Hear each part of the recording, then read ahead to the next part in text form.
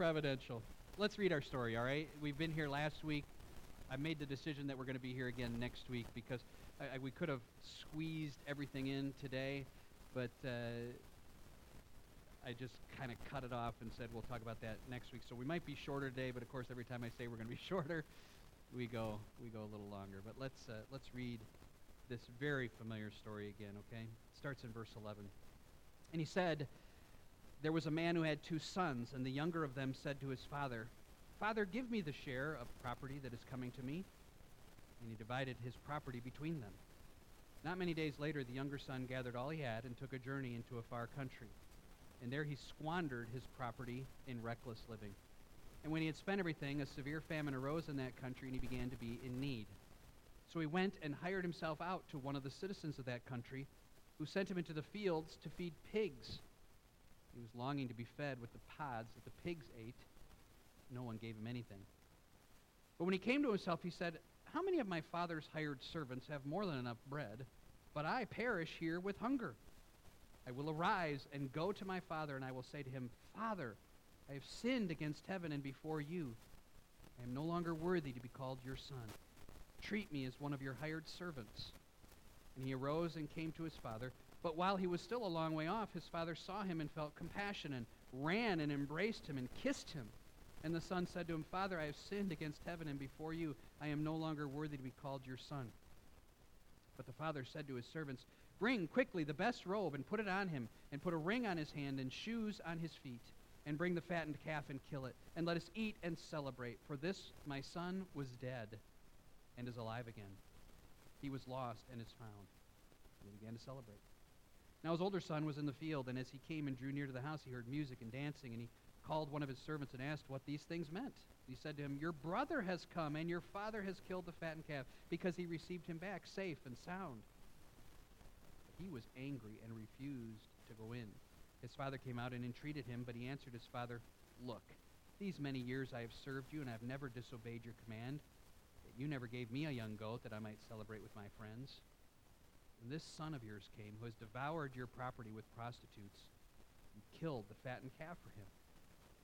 He said to him, 'Son, you are always with me, and all that is mine is yours. It was fitting to celebrate and be glad. For this your brother was dead, and is alive. He was lost, and is found.'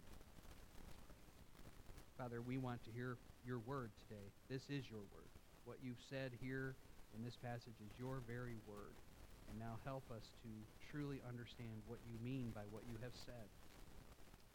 And take the truths that we will see in Scripture and apply them to our lives. And should there be one in this room who does not know Christ personally, who is still separate from him in their sins, pray that today they might turn, repent, and find Jesus to be a forgiving, kind Savior. We pray these things in Jesus' name. Amen. It's unbelievable that it's been almost 10 years since we've been in ministry together. Nine years this year, and then next year we'll celebrate 10 years. That's astonishing to me. 2010 was a real turning point for Leah and I, because I really felt like our ministry was over. We'd been let go from our church in Lapeer due to different circumstances, even though we'd kind of given our lives to that ministry. And I really felt like the Lord was ending my time in ministry. I didn't know what I was going to do because I couldn't do anything else. I don't, so it was real frustrating. Real discouraging. Leah had a pulmonary embolism in her lung when Jessa was born. Jessa really had a serious time of struggle. Yet God preserved them. And even on Wednesday night, seeing Jessa raise her arms in the Grand Prix, there's a picture on Facebook that is so funny. Maybe you saw it. Jessa's car lost the race. You can see in the picture that Jessa's car came in second and Annabella's car came in first. And Jessa is just freaking out, and Annabella's gone, like, what is wrong with this child? She lost. And besides the privilege of God preserving my family, he also enabled us to have this wonderful ministry with you. And I think the best days for Grace Baptist are ahead of us. I think God is going to build this church and grow this ministry and save souls. I hope you do too. Hope that's why you're here. And even if all of that ended tomorrow, I'm eternally secure as a child of God, blessed with all the spiritual blessings that he has given me. And in his providence, I thought about this yesterday as I was kind of wrapping up the message, that I'm privileged to just study his word and then with fear and trembling stand in this pulpit and try to deliver it to you faithfully. And we started, believe it or not, our series in Luke in April of 2016. This is our 101st message on the Gospel of Luke, the greatest story ever told. And I'm kind of sad that it's moving towards an end. The plan is to end it next Easter at the resurrection part at the end of Luke. And I'm kind of sad about that because I love so much just coming and seeing what Jesus said and hearing what he said and seeing what he did and then applying it to our lives. What a joy it is to lift him up to you. That's what I want to do today. Now, I read a phrase earlier this week in the study, and I thought that's going to be the phrase that is going to guide this message today. Now, before I give that to you, let's do a little background. The Bible is clear, and Derek mentioned it in Sunday school again this morning, that all of us, universally, are infected with the disease of sin. There is not one of us, not one person in the history of mankind who was not diagnosed with this disease. In Psalm, we are told that we are conceived in sin, that the moment the seed meets the egg and creates that human life, that embryo has a sin nature. This is because of Romans 5:12, where it says, one man sinned, and because of that, death passed to all men, for all have sinned. The universal proof that all sin is that all die, right? That's the universal proof of sin, that there are not 500-year-olds hanging out still because they somehow were perfect. Death, according to Romans 6:23, is the curse of sin. And Romans 3:23, Isaiah 53:6 used the word all. All we like sheep have gone astray. All have sinned and come short of the glory of God. And these sins, according to Isaiah 59 verse 2, separate us from God. All of us enter this world disconnected from God. Not connected, and then somehow things spin out of control and we find ourselves disconnected. We enter the world disconnected, needing to be reconnected to God. And even though all of us are separate from God, all do not express it the same way. And this is the key phrase that I want us to get. And if you write things down, this would be the thing to write down. Because I think this embodies what Jesus is sharing in the parable of the lost sons. In the parable, who is the one who is lost? Trick question, right? Trick question. Who is lost?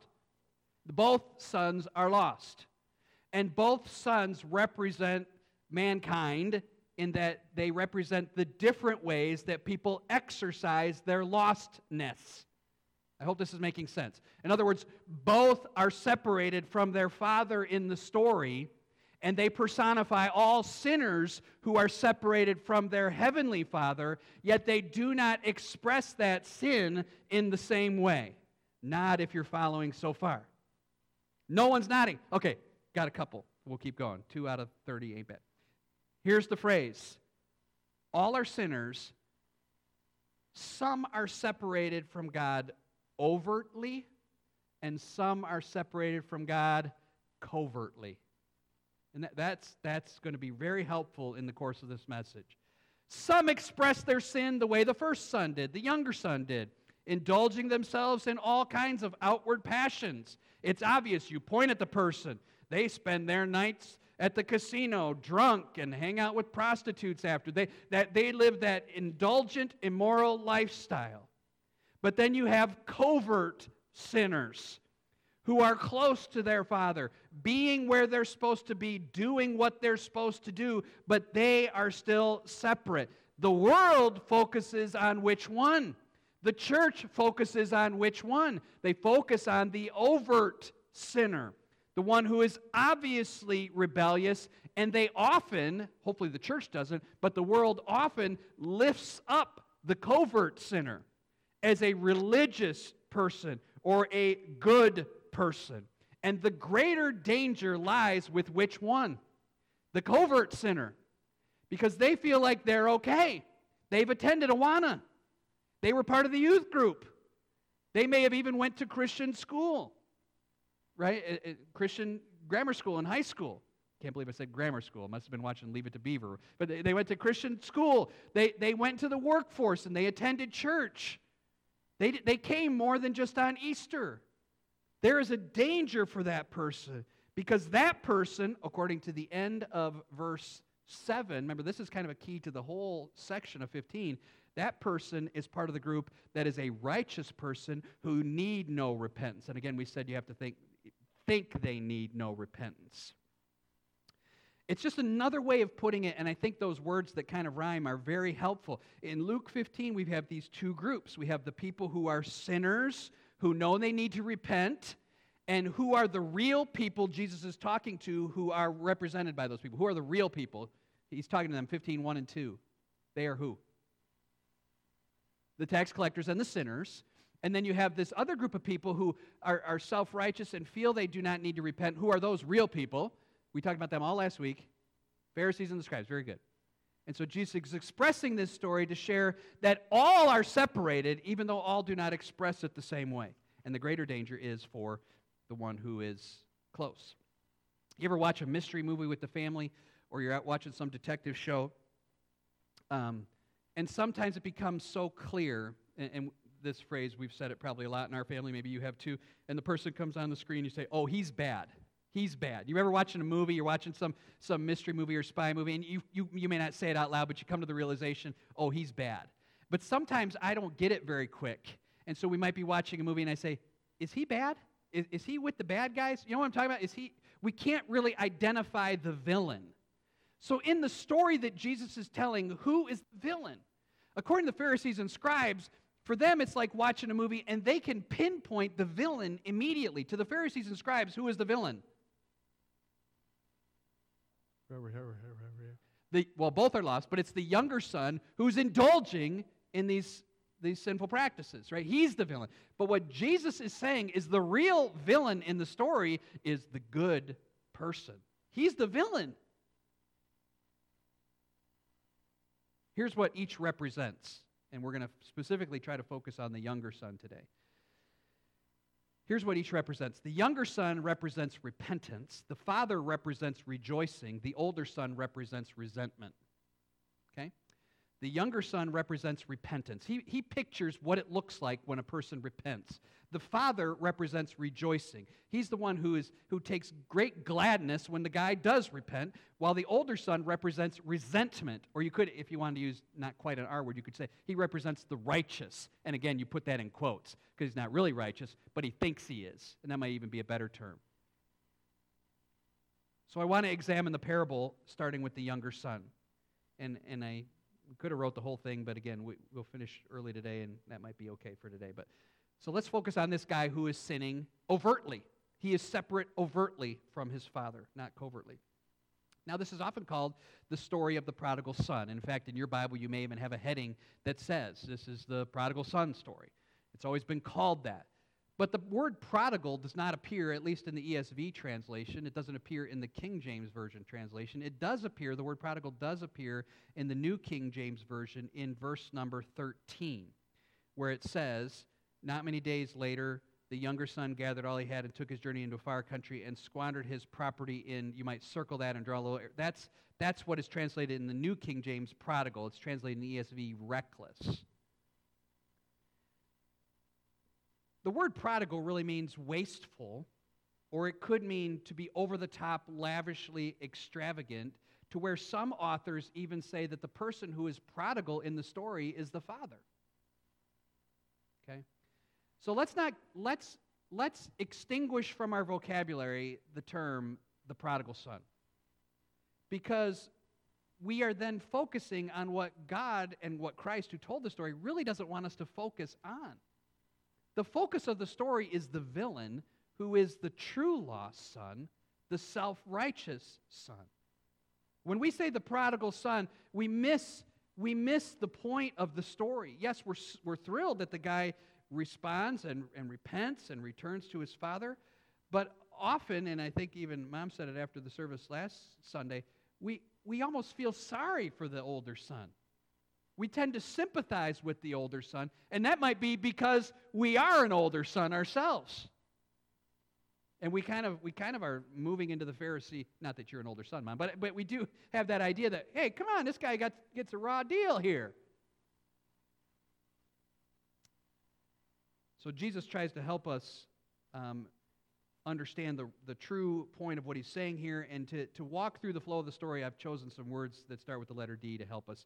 Okay, so we have a demand, we have a disgrace, we have a departure, we have debasement, and then we have a decision or determination. So you don't have to get all those now, but we'll start with demand. In verse number 12, the son makes a demand of his father, and he just says, "Father, give me the share of my property."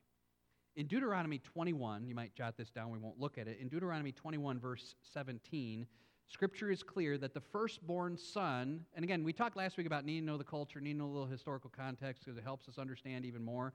And the Pharisees and the tax collectors listening to this would immediately understand this. The scribes, who are the teachers of the law, would understand exactly how this was even worse because, according to Deuteronomy 21:17, the firstborn son was to receive a double portion of the father's inheritance. Sorry about that, Judah. The firstborn son receives a double inheritance of the father's portion. So in this particular case, the older son should get 2/3 of all the father owned, where the younger son gets 1/3. That's according to Deuteronomy 21:17. And the delineation of property was of great importance. Even if the father wanted to divide his inheritance before he died, now that was not illegal, he could do that. Even he's in good health and say, okay, you're going to get the property over on, Main Street, and you're going to get the property over here. He could do that. The historical Jewish writers tell us that was unwise for the father to do, but it was not illegal for him to do. But if he did do that, if he did divide his property before his death, the sons could not really do anything with that property until the father died. They couldn't turn around and sell it because it still, in a sense, resided in the father's possession. This patriarchal context is so important. The father was to be revered and honored. He was the leader, and he passed out that property the way he wanted to, and usually it happened upon his death. You recall places in the Old Testament where this is mentioned, but because it's not the focus, we don't pay attention to it. Remember when King Ahab desired to have Naboth's vineyard, and he started whining, and Jezebel was like, come on, you know that whole story, and they killed Naboth. Well, before that, in 1 Kings 21, verse 3, here's what Naboth said, because he just asked for it at first, or maybe he even wanted to buy it. I didn't look at that, just grab this verse.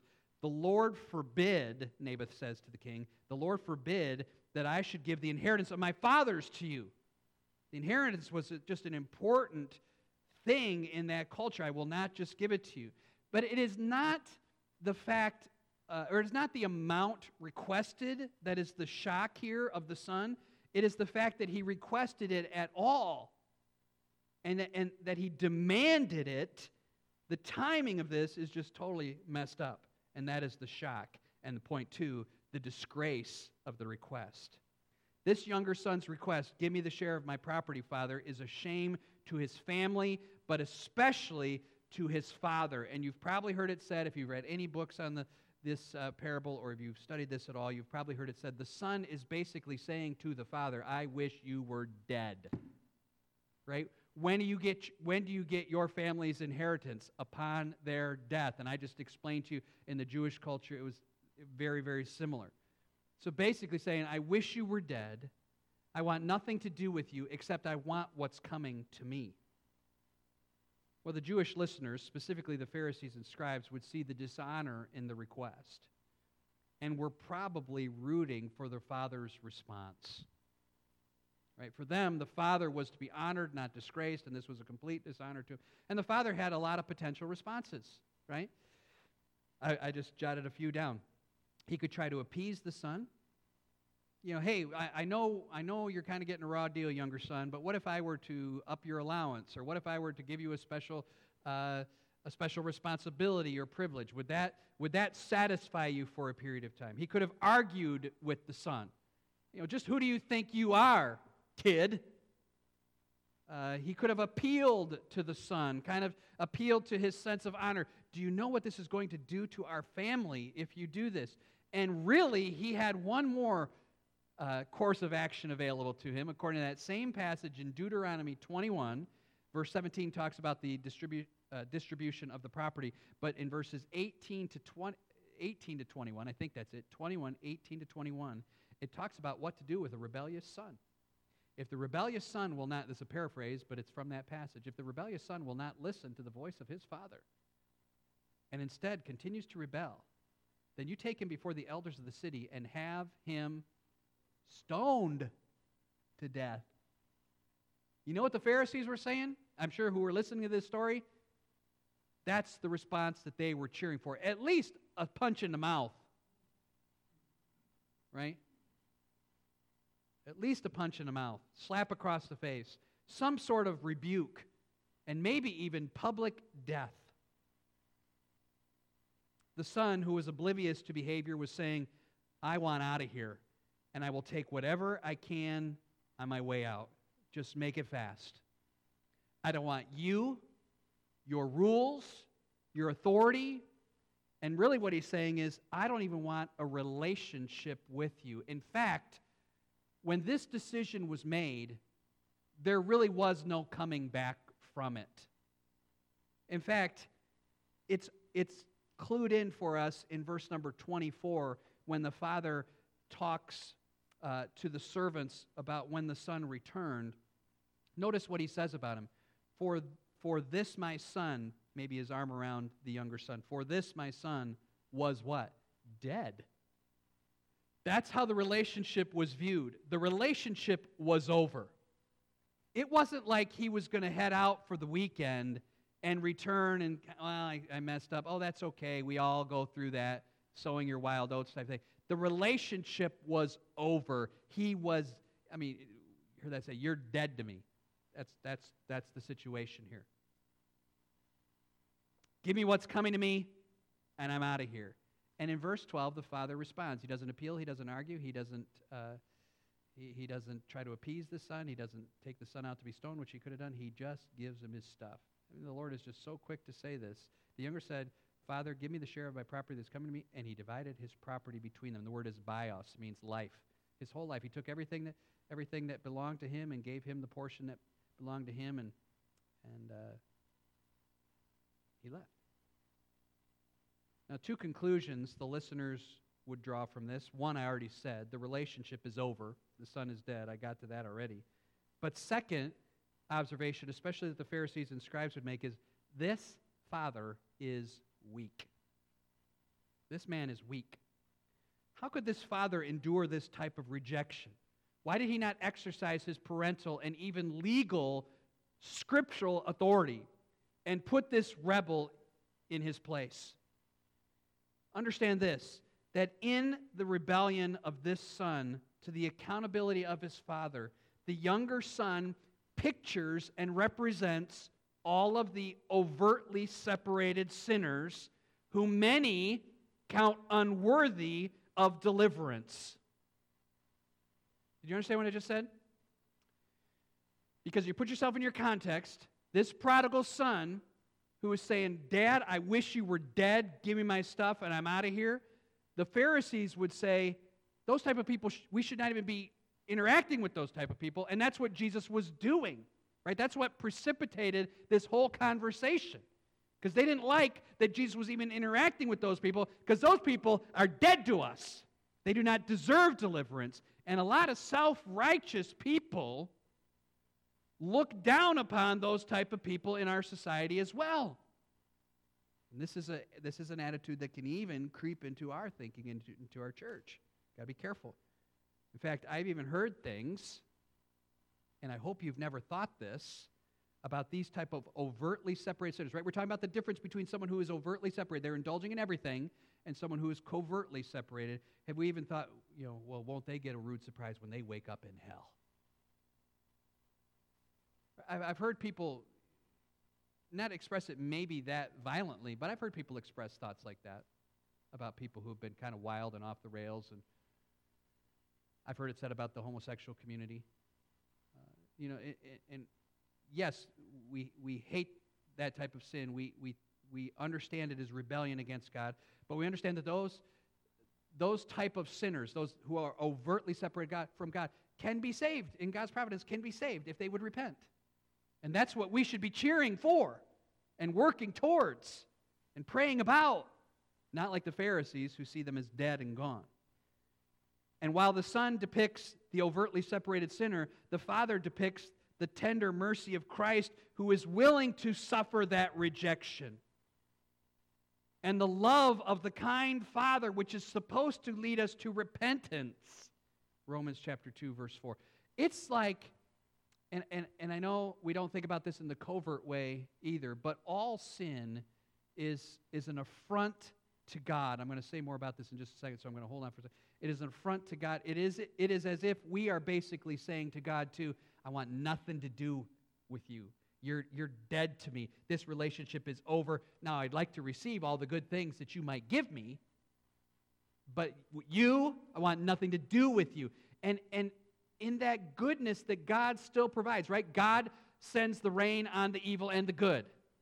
I seem to repeat myself all the time, but unbelieving sinners can enjoy March Madness and barbecue and lemonade, right? They can enjoy all the good things that God has granted them, and they don't realize that those kindnesses that God is giving them is meant to lead them to repent of their sin. But what Romans 2 says is people presume upon the goodness of God, believe they deserve it, instead of saying, wow, I got a pretty good father. And I'm a wicked son, and I should repent and turn to God. And they don't do that. They just continue to indulge in their sin. Romans 2:4 is the verse. I don't know if I mentioned that verse, but that's the verse that talks about God's kindness meant to lead us to repentance. Now, an interesting question. I'm going to step aside here. I do that when I'm not firm on Bible footing here. This is just my speculation, okay? Let's ask ourselves a question, and you can answer out loud. In the first parable of the lost sheep, who is seeking for the sheep? Everybody answer nice and loud. It wasn't, a shepherd. In the parable of the lost coin, who is seeking the coin? The woman. In the parable of the son, who is seeking the son? Seeking him? And so you start to ask the question, okay, this is just kind of questioning the Bible. I don't mean questioning as in, I'm just saying asking questions as we're reading the story. Where's the older brother at this point? Right, where's the older brother? He's absent from the story right now. What? Yeah, but so I'm just saying, where is he? This is just a rhetorical question now, Pete. But ask yourself in your mind, where is he? What's he doing? What should he be doing? These are rhetorical questions, but I appreciate the feedback. Yeah. Well, he should be highly offended at his brother's behavior. Shouldn't he? If he is rightly related to his father, again, this is all speculation. If he is rightly related to his father, and he hears his crummy son doing it, his crummy brother doing this, he should go over and grab that son by the collar and say, what are you doing? Our dad's a good dad. How dare you disgrace our family like this? And then when the son goes away, why isn't the son tracking him down? Why is he doing that? Come back. We got it great here. And some have said, and again, I'm not on real solid, but I tend to believe this. Some have said that it's because this son didn't have a relationship with the father either. Right? And some have even gone so far to say as we need an older brother who will come search for us, and that Christ is the true older brother. It's an interesting thought. But the point is that the guy who is being the, quote, the older brother is kind of proud that he's the good son who's staying behind and doing the work, and we'll talk more about him next week. But basically, it's because he didn't want the father either. He didn't love the father either. If he had loved the father, we could venture to say that he should stick up for him because he is lost covertly, secretly. In fact, while the Pharisees are listening to the story, they're probably saying that older son is the only good, the older son is the only good character we got in this story. The younger son, he's off the rails. The father, he's a weak individual. He didn't exercise his biblical authority. He didn't exercise his parental authority. He's a weak loser. That's what they were saying about the father. The only guy we got to hang on in the story is the older brother. And that's them. They're doing what's right. They're out in the field. They're sweating away. Even when the music and dancing starts, he's out in the field where he's supposed to be, doing what he's supposed to, even though he's separate still. Third point, he's departing. Okay, so we've had the demand, we've had the disgrace, and now we have the departing. Not many days later, verse 13, a Greek scholar calls us, I'm not even going to try to pronounce what it is, but it is indicating that this was his plan. He is off. Not many days later, the son gathered all he had. Again, others have written books and speculated on this. So how did he gather all he had? If the father gave him property, I'm sure all of the inheritance was not ready cash. So he would have to take whatever was given to him in the sense of an estate or a property. And this guy is a wealthy father. He has hired servants. That's an indication in the story. So he would have had to take his property or, the objects of his inheritance and do what with them immediately? Sell them, and probably at very low value. His point is just to try to get whatever he can out of it. It's like the last day of a garage sale, right? Just take it, and that's what he's doing. He's probably getting pennies on the dollar for these things just so he can get as much money as he can to get as far away as he can to do as much as he can. That's his goal. You can see his goal is just to get lost. And another key in the story is he takes and goes into a journey into a what? What's the next two words in our passage? Just verse number 13. Not many days later, the younger son gathered all he had and took a journey into a what? Far country. What kind of country would be a far country?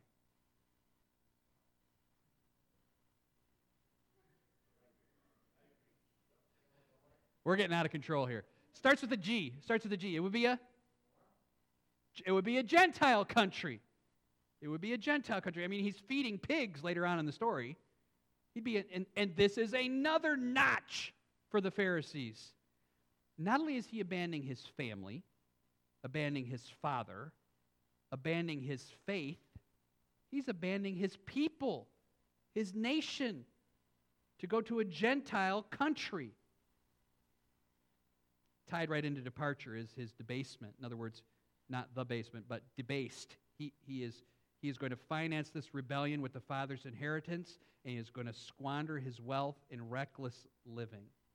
This is where we're going to see where his sin is going to take him, and where sin like this takes everybody.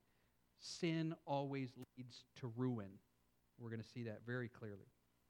He squandered, this is the same verse 13, squandered his property in reckless living. The position that he will find himself in did not happen to him. He caused it. It was not an accident, a bad business deal. It was not a happenstance. It was not something that randomly came about. He caused all of this, and he squandered it in reckless living. The immoral aspects here are being implied. In fact, when he comes back later, the elder son says in verse number 30 that he had devoured the property with prostitutes. I don't believe that's an exaggeration, because that's not corrected in the story. I think that's accurate, that this is what he used the money for, to indulge himself with all kinds of sinful, even sexual pleasures. He had cast off all restraints. He had indulged in all passions. He had rebelled against all authority. And where did all of this lead? Sin never delivers on its promises. Though the desire for pleasure and sin is great, it never delivers on its promises. Where did it lead him? And I appreciate what you're jumping to, but it led him to nothingness, right? The money ran out. We can read it again. A severe famine arose, and I bet you the Pharisees are cheering at this point because they're seeing the famine as a God-induced judgment on the child, because famine was often seen as that. But this circumstance arose, and he began to be in need. His inheritance had run out. So he attached himself to a citizen of the country. And the way it's worded indicates that the citizen may not even wanted him to be a part of his life, but he's desperate. So he attaches himself to a citizen of that country, and he goes out in the field to feed pigs. Now this guy has to be pretty wealthy too, in that during a famine, he's still feeding pigs, not eating them. So this sin just takes him down and down and down to the place where he wants to eat what is being given to the pigs. Now, what would be given to the pigs? I mean, I think about what's in our compost pile. Eggshells, banana peels. I mean, you're looking at that stuff wanting to eat it. This is where sin leads. Sin never delivers on its promises because some of us, I'll tell you what, the world and our own flesh men want us to believe that some sort of sexual fling or indulging in some sort of sexual passion will bring us some sort of fulfillment that we do not have. I'm telling you, you can even watch, as we were watching a little bit of the basketball game yesterday, it's like anything we see, men, is designed to inflame us towards something wicked and evil. And so our hearts are like, we gotta move towards that because I'm not satisfied or I'm not, and that's just one example. The idea that sin promises something that we don't think we have, it always fails to deliver on the promise. In fact, Galatians 6, 7, and 8 instruct us on the nature of what we receive when we enter into that type of sinning. And I'm not talking about that type of immoral sin, but any type of sin that we overtly jump into. What a man sows, that he will also reap. Principles of sowing and reaping are these. You will always reap what you sow. You will always reap more than what you sow. And you'll always reap in a different season than when you sow. You cannot sow to your flesh corruption and think you're going to reap some sort of spiritual blessing. You cannot be, men, involved in some sort of pornographic habit and expect that the marriage is going to be perfect. Ladies, you can't be involved in some attitude of bitterness or hate or resentment and expect that your relationship with family is going to be wonderful. If you are sowing those type of sins, you are going to reap that type of response. You're going to reap corruption, Scripture says. And you're going to reap at a different season. And you're going to reap more than you sow. Well, isn't it Job that says you will sow the whirlwind, you will sow the wind, but you will reap the whirlwind? Think about David and Bathsheba. When he stood on that porch top, looked down and saw Bathsheba, he's thinking, that is something I don't have, and that is going to fulfill what I am somehow missing in my life, even though I already have a couple of wives. He indulges in that sin, thinking the promise of pleasure will be great, and instead, it was a year later when Nathan comes to him and says, how could you do this? You know that whole story, I hope. And he faced terrible consequences. It's another old phrase, sin will always take you further than you want to go, cost you more than you want to pay, and keep you longer than you want to stay. You never see the effects or the results of this. Like, you think we're just kind of playing with sin. When we were at the conference last year, I can't remember which, I think it was the one in Louisville, Kentucky that Dave and I went to, and I've referenced this before. Like the speaker, I can't remember who it was, but the speaker talked about this guy who was mauled by a lion, and everybody was shocked. But this was an animal he had kept as a pet, and he had raised it from its infancy, and all of a sudden it attacked him one day, and everybody was shocked. And he was like, why is everybody shocked? This is what a lion does. And he equated it to, people have their pet sins. Well, I just kind of keep this in a corner, and I can handle it. I can keep control of it. I know what I'm doing with it. But all of a sudden it's going to turn on us, and that is what sin brings. And this boy is figuring this out right now. He fell to his very lowest point, hired by a Gentile to feed pigs. Since pleasure is over, he is reaping now the consequences of his rebellion. And at this point, you would think he would have gone home. But he's not quite ready yet to face the rebellion. He is still going to try to manage the crisis. I'm going to get a job. I'm going to get a job. I will work my way out of this mess. And that is what a lot of unrepentant sinners try to do first. I'm going to work my way out of it. I'll just do my best. I know sin has brought me to a horrible marriage or a financial ruin or reputation gone or whatever it is, but I'm just going to work harder. I'm going to change. And that is nonsense.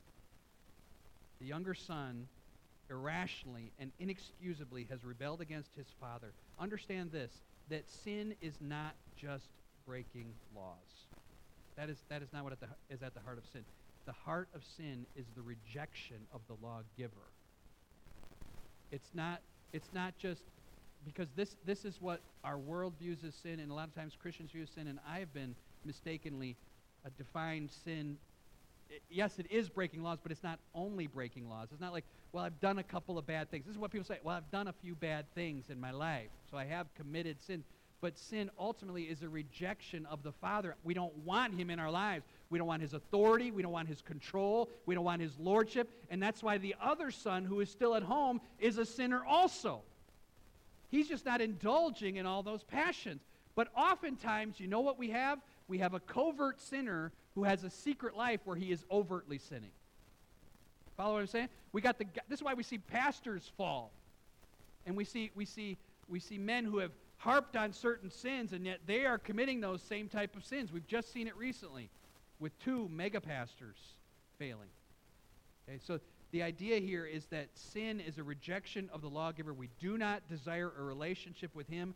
We deny him his rightful place as master of our lives, and all of us are in that category. We are hopelessly lost, separated from God, looking for earthly answers to solve the problem. So let's get to our last point, and I'm glad we only decided to talk about this. That is, he made a decision, or he was determined, whichever word you'd like better. This is verse 17 and following, where he finally decides to repent. He comes to himself. That word indicates some inner ruminating has caused him to want to act. He's thought about it, and now he's going to make a decision to head back to his Father. And it is true repentance that he's going to exercise. When he came to himself, he said, "How many of my father's hired servants have more than enough bread, but I perish here with hunger? I will arise and go to my father, and I will say to him, Father, I have sinned against heaven and before you. I am no longer worthy to be called your son. Treat me as one of your hired servants." And he rose and he gives that speech, and the father receives him. We'll talk about that next week. Now remember I said at the beginning that each one of the characters represents something. The son, the younger son, represents a picture of repentance. This is not a scheme or a plan. And the reason we can know that is because of the 2 things included in his statement that indicate he is exercising true repentance. And we've talked about repentance a lot over the last few weeks, and this is the key thought of the message. I know it's already 11:45, but let me do 2 minutes on this. Sometimes I have to work really hard to think of some way to put it that would be understandable and easily grasped by all of us. And I actually wrote these things and looked back, and this is of the Lord. I think he brought this to my mind, and I hope it comes across in a good way. Here's what repentance requires. Okay, first, it requires an honest appraisal of our condition. An honest appraisal of our condition. A true understanding of who we really are.